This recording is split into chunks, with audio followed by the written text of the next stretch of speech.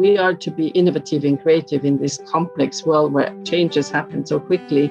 We need to make people feel that they belong. We need to feel that they can be their authentic self at work and don't have to hide parts of who they are.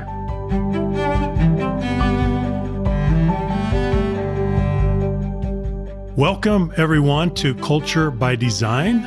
I'm Tim Clark, and we have with us today Wenche Fredriksen, coming to us from Norway. Wenche, welcome to the podcast. I'm just delighted to have you with us today. Thank you, and what an honor to be invited. So I'm thrilled to be here. Are you joining us from, where are you, Oslo? I'm in Oslo, yes, right. Mm-hmm. Okay. Wenche is the Senior Vice President and Head of Diversity and Inclusion at DNB, the largest bank in Norway with over 10,000 employees. Previously, she spent more than 30 years at Accenture, having roles within consulting, HR, and as Nordic diversity and inclusion lead for many years. She is an inspirational storyteller who actively uses her life experiences to drive change and build a more diverse and inclusive world. All of that just says we're going to have a very interesting conversation. Yeah. So, Wenche, let's go back. Let's go back to your childhood and just tell us a little bit about where you grew up and what life was like. Did you grow up in a rural environment, an urban environment in Norway? Give us a sense of your childhood. So we go back to the 60s. I'm a baby boomer, and I grew up in a little kind of a village, I would say, in the north of Norway, a fishing village. And my father, he had a foundry, and he also was a fisherman. And my mom, she worked at home taking care of the kids. She also worked as a secretary at the foundry. And then in the evenings, she cleaned offices and worked with fisheries and so forth. So it was a hard life. We were 5 kids. 4 of us were born with a year apart. Wow. In the 60s, early 60s. Yeah, it was a struggle, but I guess it was the same for everyone to make ends meet. But a happy childhood. We were outside and we played and we had a great. But I also noticed that having many kids and, it was a hard life. And I saw, especially for my mother, that it was a hard life being a mother, being a woman.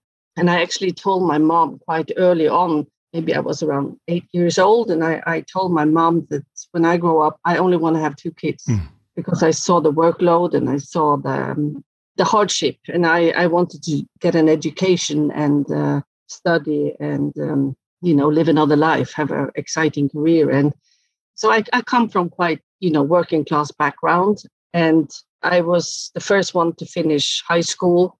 My grandfather, he actually said to me that, why do you want to go and study? Because you're going to get married. That was his perspective. And my mom, she wasn't too happy about it either because, the student loans and everything. But I wanted to go to university. And I was the first one in my family to go to university. And, I had no role models. I had to, find my way through all of this. And for every semester, my mom said, isn't it enough? And I said, no, it's not enough. And kept on working very hard. And I was a perfectionist, from the early days. I worked hard. I was very active and I helped out a lot at home. And at university, I was there, from 8 to 5 every day studying. So, Wenche, when you went to university, did you have to leave your village or? Yes. You did? Yes. And I actually I was an exchange student in the US from 1981 to 1982. And that was quite exotic as well. But that was part of my plan to do something great with my life. I was very focused on that. So I did. But I left when the second time I left, I was 20 years old and I went to study. But what you're saying is that even during that experience, your mother would still say, are you still going to keep doing this? Right? Is that kind of what she communicated to you? Yes. And I think she wanted me to choose something more safe. And she was thinking of the postal services or something, in the public sector so I could get a secure job. And I'm quite glad I did not because that was not secure at all. Mm-hmm. But I wanted something else. Where did that drive and that motivation and that vision come from? Because you said before, Wenche, and it's a really good point, you set out on your journey, but you didn't have role models. And so talk about uncertainty, talk about the unknown, talk about going into the unknown, foggy future. That's what you were doing. What motivated you to do that? Well, I think when I was 13, 14, I started working in a shoe store on Saturdays. And there was a woman there, an older woman, and she saw me and she said to me, Wenche, you are special. And I was like, I am? Yes, you are special. And she talked about, women and feminism and, making your own career and the importance of that. So she was important for me. I looked up to her and she made me believe in myself. And there was also a teacher in high school. I wanted to become like her. I wanted to, so there were some role models that I found, but it was not, not in my closest family. So it was kind of, for our kids, I tell my sons, you can become whatever you like. The world is at your feet. But it wasn't like that for me. I had to struggle a bit to do things. And I think also that made me, when I entered university, there were people coming from, the right parts of the country that had academics in generations, and they were so much smarter than me. And I came from the wrong part of Norway. I was the first one. I had a dialect and I wasn't cool enough. I wasn't good enough. And I think that's something that I felt all along. So I compensated by studying even harder. So Wenche, I read one of the articles that you wrote, what a beautiful, incredible, insightful article when you left Accenture after more than 30 years. And in that article, you talk about that when you started work, one of the things that you did was to try to minimize or remove your dialect. Yes. Can you just talk a little bit about that? So was this like a northern dialect? How does that work? Well, I come from the north of Norway. When I grew up, like the minister, the lawyer, the doctor, they all speak the southern dialect where more people are educated and richer and more wealthier and all of that. And then coming into this, being a perfectionist, coming from, where I came from, into this performance, very strong performance culture with this perfect facades of people, high performing. And then to have this dialect, it just didn't quite match. And I felt that when I didn't have a choice. I couldn't change my dialect because this is who I am. And this is, Yeah. And I felt that I really connected well with the clients because the clients were like me, not all of them came from, the south of Norway. So I felt that I really connected, but then I was told that, in order to come across as more professional, and this was during my first year, this is back in the days, this is 30 years ago, that I should change my dialect to come across as more professional. And it only made me use my dialect even more. Oh, that's and I don't know where that came from, but it just did. It just did because it had to. And did you find that was a net benefit or was that a disadvantage? What were the consequences of that? When that message was conveyed to me, I asked the person who said it, what do you mean? What do you mean? What do you really mean when you tell me to change my dialect? And she couldn't even answer that. So I don't know. It was somewhere in there, despite struggling to not be good enough. There was a backbone in there. And, there was probably some stubbornness as well. But that was, my integrity, my authenticity. I couldn't sell it, Yeah. Just to be a better performer. Yeah. And I think, being a perfectionist coming into this consulting business with a performance system that I felt all it did was look at what was wrong with me, what was not good enough about me. It was not focusing on what was right about me, what I was good at. And of course, over the years, this changed, but that was, and I say that having these kind of, which were, I guess, quite typical of the years that we are talking about in the corporate world, it made champions into losers. And that was why I was used to being the best, and then suddenly I was only average. And I spoke about it. Let's talk about this transformation then, Wenche, because you came to Accenture in 1991, way back in 1991, and you spent more than like 30 and a half years there. Yeah. And what I hear you saying is that it was expensive to be yourself. You couldn't bring your whole authentic, genuine self to the job, to the role. And so you made adjustments to a certain extent, but you were fighting, you were bucking, you were pushing back against those forces.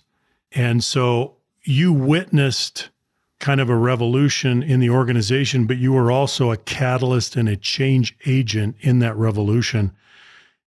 Help us understand how that happened, because I find it's very interesting. You say at the beginning of your professional career, it was expensive to be yourself. At the end, it was not. It was very different. Let's talk about that a little bit. I think that was what I discovered in this, where we all were supposed, we were monitored and assessed the whole time. And I just knew that there were times I knew that would come back to me, but I still did things. And I tried to fit in. I tried to work so hard to be good enough, but I never was good enough. I was always, average or even below. And I could feel what it was doing to me. And it was making me feel small and stupid and afraid. It was not bringing out the best in me, and it made me sick. It made me, I wasn't thriving the way I would think, leadership should be all about making people thrive. And it was all about, this is the consulting. This is how we are consultants. This is what we do. And I didn't fit in. I tried to fit in. I worked hard to fit in. And I wasn't good enough. So then I started, okay, let me be vocal about this. Let me own. Let me talk about how I feel. And I remember, being in meetings and I said things and I could see people raising their eyebrows and I saw it. And I thought, oh God, I must be so stupid. I was, revealed as not being good enough. And I remember, and even today when I see some of the people I worked with back then, I still feel stupid and little and not good enough. Mm-hmm. But I did feel that this did not bring out the best in me. And I was like, why can't we not be more human? Why is it not room to be who we are? Why is it not room to have a bad day? Why is it not possible to talk about certain things? Because we all, want to be perfect. Yeah. So what happened though? Because at the beginning of your experience, your vulnerability is being punished to the extent that you don't want to show it. But gradually that changes. And by the end of your career, at least at Accenture, your vulnerability is being rewarded, not punished. So something's going on in the organization. Yeah. And the organization is saying, we've got to change this. We've got to change our culture. We've got to change the way we interact. We've got to change the way that we validate and value each other. So you went through that. What happened? I think that what happened, even from the early days, that I did pay a price because I tried to be perfect, but I was sick a lot. I got, back problems. I got all kinds of infections. I had pneumonia 3 times a year. I got everything, but I just kept on going, kept on, living on autopilot and not asking myself what was happening. And of course, as such, people saw that I was struggling, but no one said anything. And so I tried so hard. I tried until, there were periods of sick leave for a week or so, and I had to change projects. So of course, it was not very promoting for my career, but I struggled with that. And then I came to a point, and the thing was, at the age of 37, I had kind of ticked off the things that I wanted in life. I had, a great education. I had a wonderful career. I worked for the coolest company. We had a house, we had kids and all of that, and I was going to enjoy it. But then something happened. And when your body has been, talking to you and you refuse to listen, it starts screaming at you. And that's when you get, anxiety, panic attacks, depression, serious back problems, serious pneumonia. It was like it stopped me. And I remember the last days I went to work, I actually throwing up before I went to work. I went to work and I had back problems and I just yelled, screaming, getting up, doing the work. And then one day I just ended up a few days later sitting in a chair and feeling that I'm about to disappear. in myself. And that's when my husband said, Wenche, you have to see a doctor. You need professional help. And I went to the doctor and I was diagnosed as a burnout perfectionist. Burnout perfectionist. So you hit the wall. You finally hit the wall. I hit the wall, yes. Okay. And at that point, I didn't know, that it meant 3 years of sick leave. It took me 10 years before I could work full time. I was actually on 50%, disability, and I had 2 small kids. And I thought that I would never, ever work again because the hard disk was full and the batteries were flat. And I was lost. This is a big question. We could tackle this for a long time, but what did all of this teach you about inclusion and diversity? And how did you take those lessons and apply them in your professional role? Yeah, and this was at the time, go back to year 2000, and there was no one had a mental health but me. We didn't talk about this. Mental health was just total taboo, and I was the case. I was the one, and I know that I was not alone, but we just, if you started talking about people and so where's Peter? And then suddenly they became quiet. You just realized that, okay, Peter burned out, so he left. So the great thing is that I got into a very, I experienced exclusion the hard way because I was a failure and everyone, I was exposed as a failure. And I had to take a look at my life as to what is important to me. What kind of footprints do I want to leave behind? Why am I here? How do I want to be remembered? And out of that, I found my purpose and my voice. And I decided I'm going to own my story.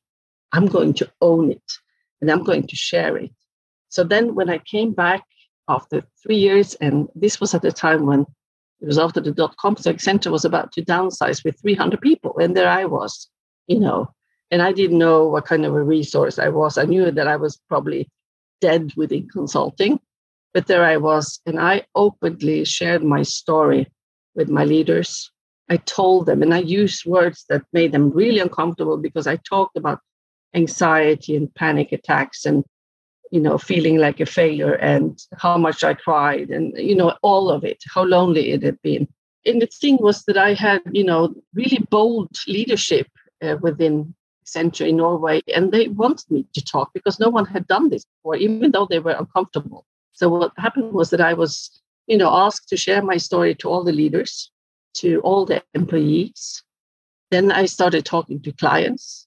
Then I get on stage and on conferences because there were not many people talking about their failures or life. Being vulnerable, it was seen as a weakness. But I saw that by sharing stories, I connected with people's hearts. And I also started working in HR, and I knew that I was not alone in this. We all have a mental health. And someone said to me, I've been there myself, but it's great if you can front this. So I did. And this is really, this is where my voice for inclusion, and we have to be, whole people, that you cannot separate our private lives from what we do at work. It all connects and life happens. And if I am to be a robot at work, I will not give you my best because I'm not being authentic. I'm not being. Yeah. We tried really hard to compartmentalize our lives, right? To hide. But the pandemic made that impossible because there was what you might call forced personal disclosure.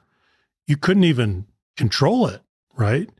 We'd be in a virtual setting like this, and my kids are running in the background and crying, and this is me, this is my life. And I don't know about you, Wenche, but I saw people change during this process. At first, they were embarrassed, they were inhibited, there was a lot of anxiety.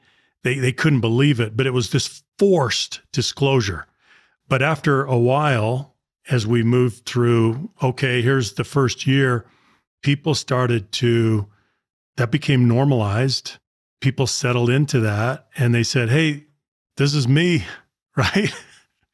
Now, I think that there have been some tremendous benefits that have come from that as we have been able to rehumanize the workplace in many ways. Did you experience that?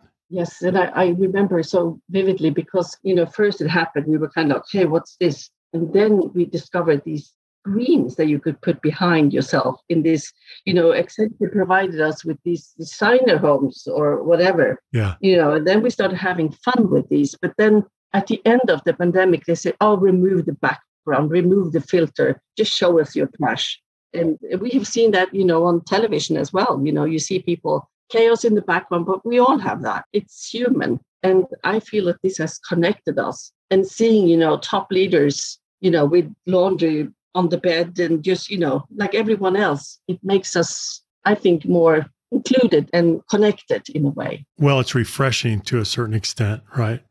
It reveals your humanity. And when you try to hide it, but then it comes out, it's refreshing because we already knew it. And so thank you for joining the human family. Thank you for being you. Okay, so let's come back to this. You are a mother too. And I'd really like to understand how your experience and your role as a mother has influenced your understanding and your the way that you apply diversity and inclusion. Yes, I'm a mother. I'm a proud mother. And I had these, visions and dreams of 2 kids that I was supposed to have. And then it turns out that we are not able to have kids, biological kids.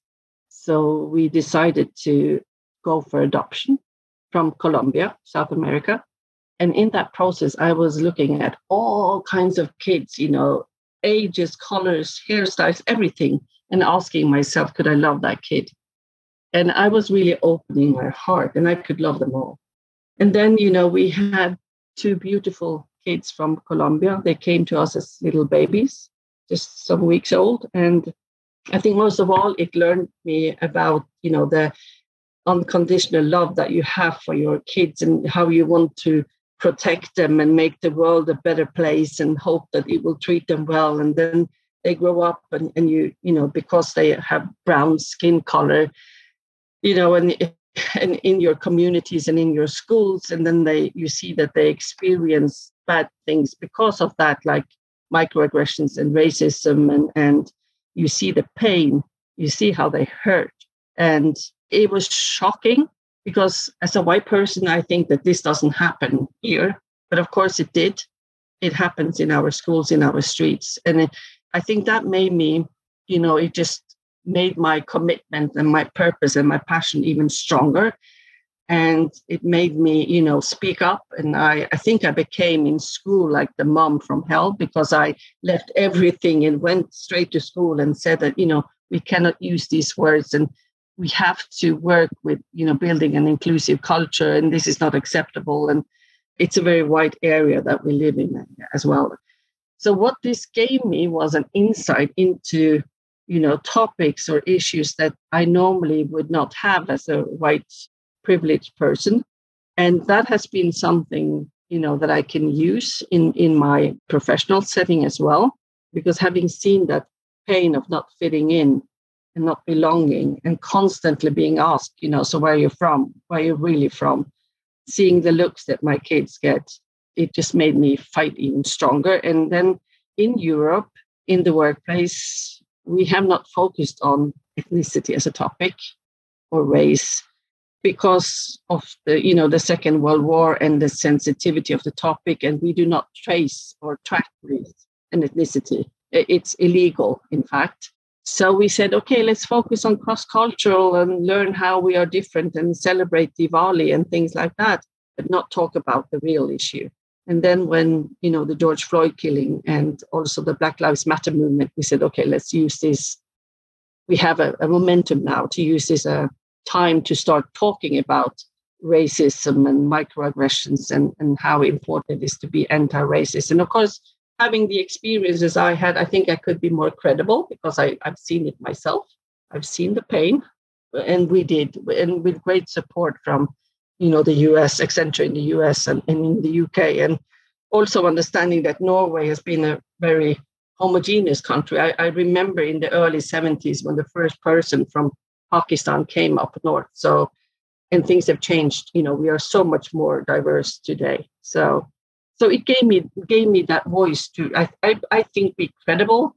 And because I have, not experienced, but I've seen, I witnessed, I bear witness. And then, so that has been one thing. And then when you think, okay, so this is what I have. And then one day, and I also been, the mom who said to my kids that, love is love and born this way. And then suddenly my kid comes out of the closet and identifies with the LGBT community.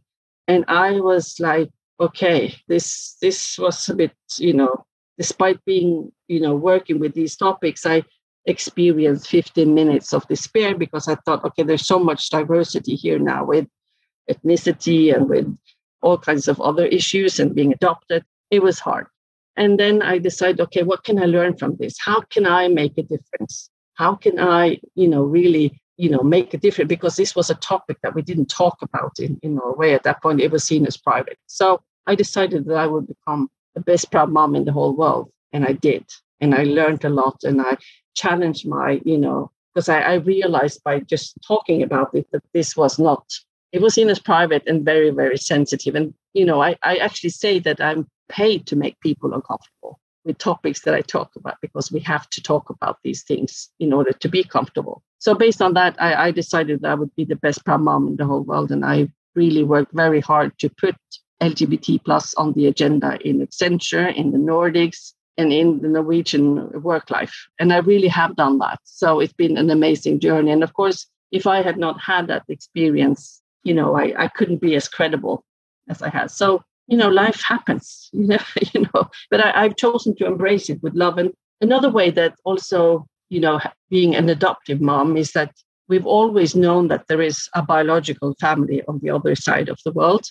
And my youngest son, he always said, I want to learn Spanish so that I can go back and meet my biological mother and tell her that, I'm not angry. I'm good. I'm fine. So in 2019, we reconnected with the birth family and we had the most amazing meeting. And the birth family is a part of my son's life every day now. Wow. And we have two mothers, two mothers in his life. It's the Madre me and Madre in Colombia. And we talk, and my going into this was, I chose to have an abundance mentality, that there can never be enough love, for our son that we share. So he has both of us in his life. So Wenche, how did you do that? How did you embrace the biological mother and to be inclusive when it would have been pretty easy to be resentful? That could be difficult for a lot of people.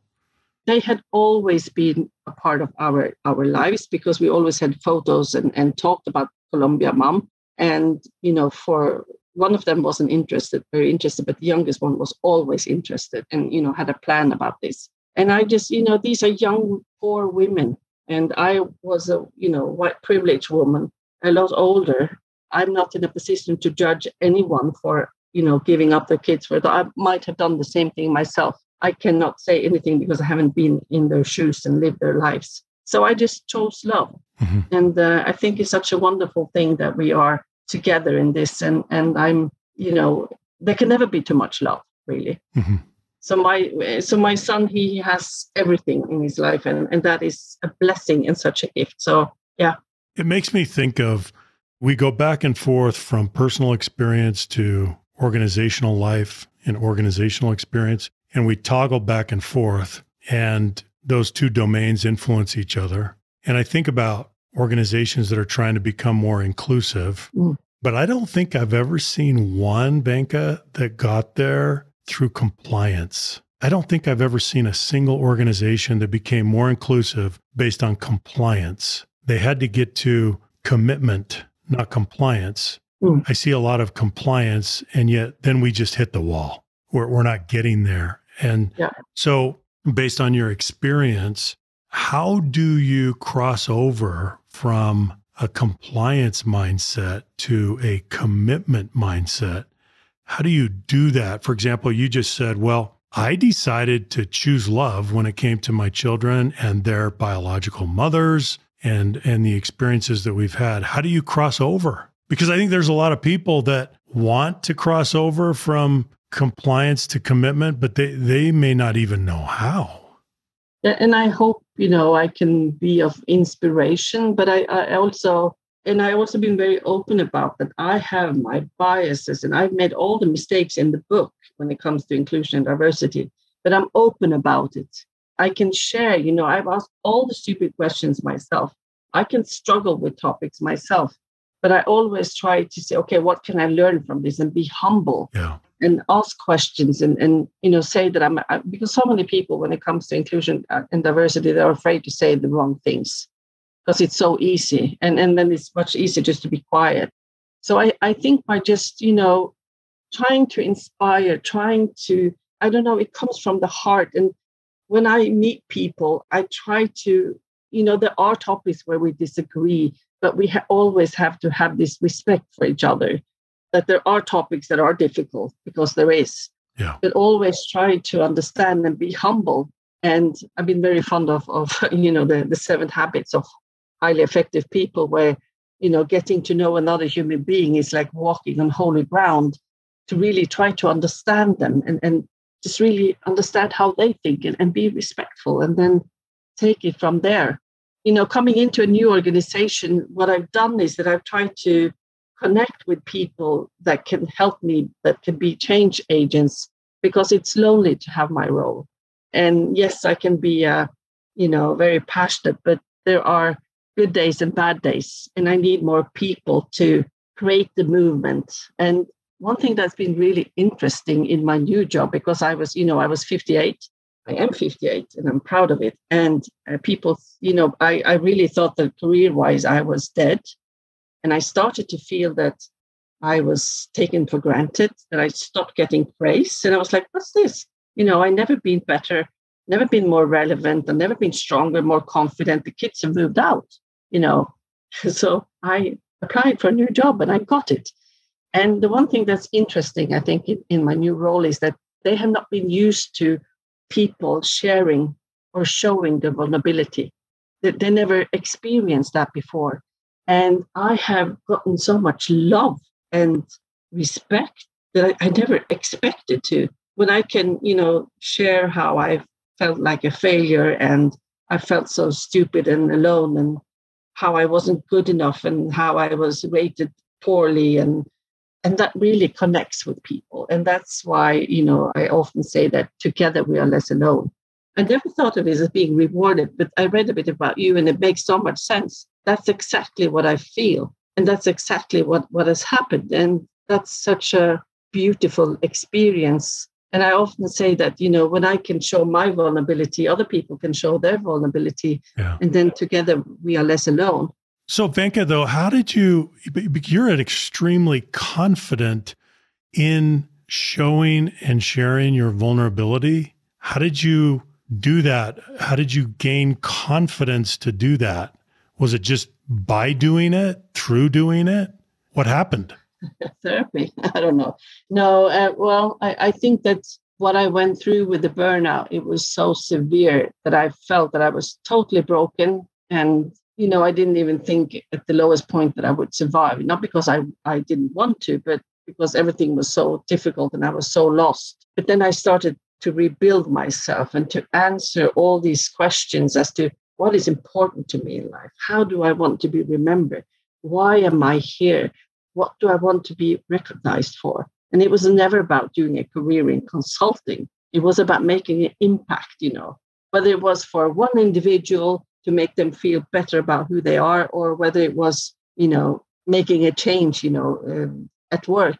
It was to make people feel more included. And I guess that because I had experienced so strongly what it felt like to be excluded as a burnout, and also observe the exclusion when it came to other, with my kids. I think that I just shared, and then I shared more, and I have felt embraced by love for doing that. What I'm hearing, Wenche, is that your burnout experience was crushing, but it was also clarifying, because if you have a clear sense of who you are and what your purpose is, then I think people pick that up very quickly. And that's why when you're interacting with your colleagues today, you are a source of inspiration. You build rapport very quickly. You connect very quickly, and it's not superficial. It's very real. It's very genuine. It's very authentic. And you're able to accelerate that process that sometimes would take years or maybe never even happen at all. Do you have any advice or tips for people in the workplace and how they can build that sense of connection and belonging faster and more effectively than maybe they have done in the past? I think it all comes down to, psychological safety. And if we are able to create a space where people can be authentic and can make mistakes and can, that's also, been a huge part of the leadership development trainings that we've had, that we are to be innovative and creative in this complex world where changes happen so quickly. We need to make people feel that they belong. We need to feel that they can be their authentic self at work and don't have to hide parts of who they are, because we know that when people feel, belonging and psychological safety, then they will open up and share their perspective. Then they will, share what we hired them to do, actually, and not be afraid and make mistakes and experiment. And some of it will fail, but that's a part of being innovative.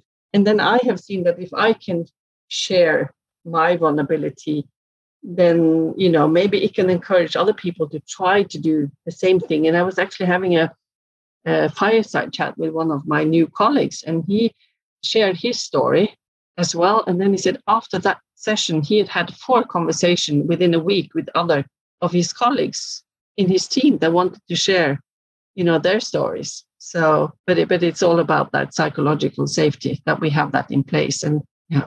Well, if there's one big takeaway that I have from this conversation, Wenche, well, there are many, and you've shared so many insights, but one that really stays with me, that's really gotten my attention, is sharing your story. I can't stop thinking about that.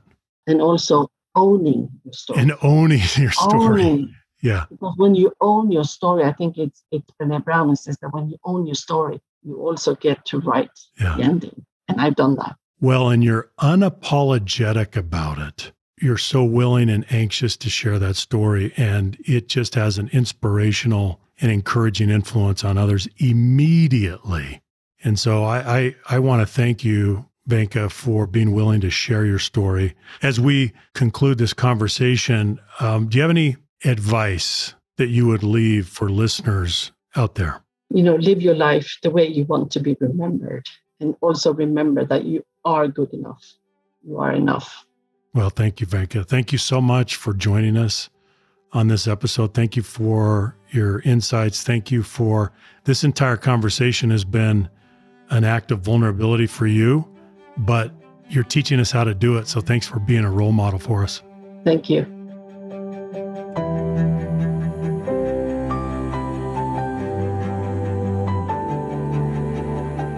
Thanks for joining me today on the Culture by Design podcast. Be sure to subscribe and listen to new episodes every week. And if you'd like to see more of the work we're doing, go to leaderfactor.com.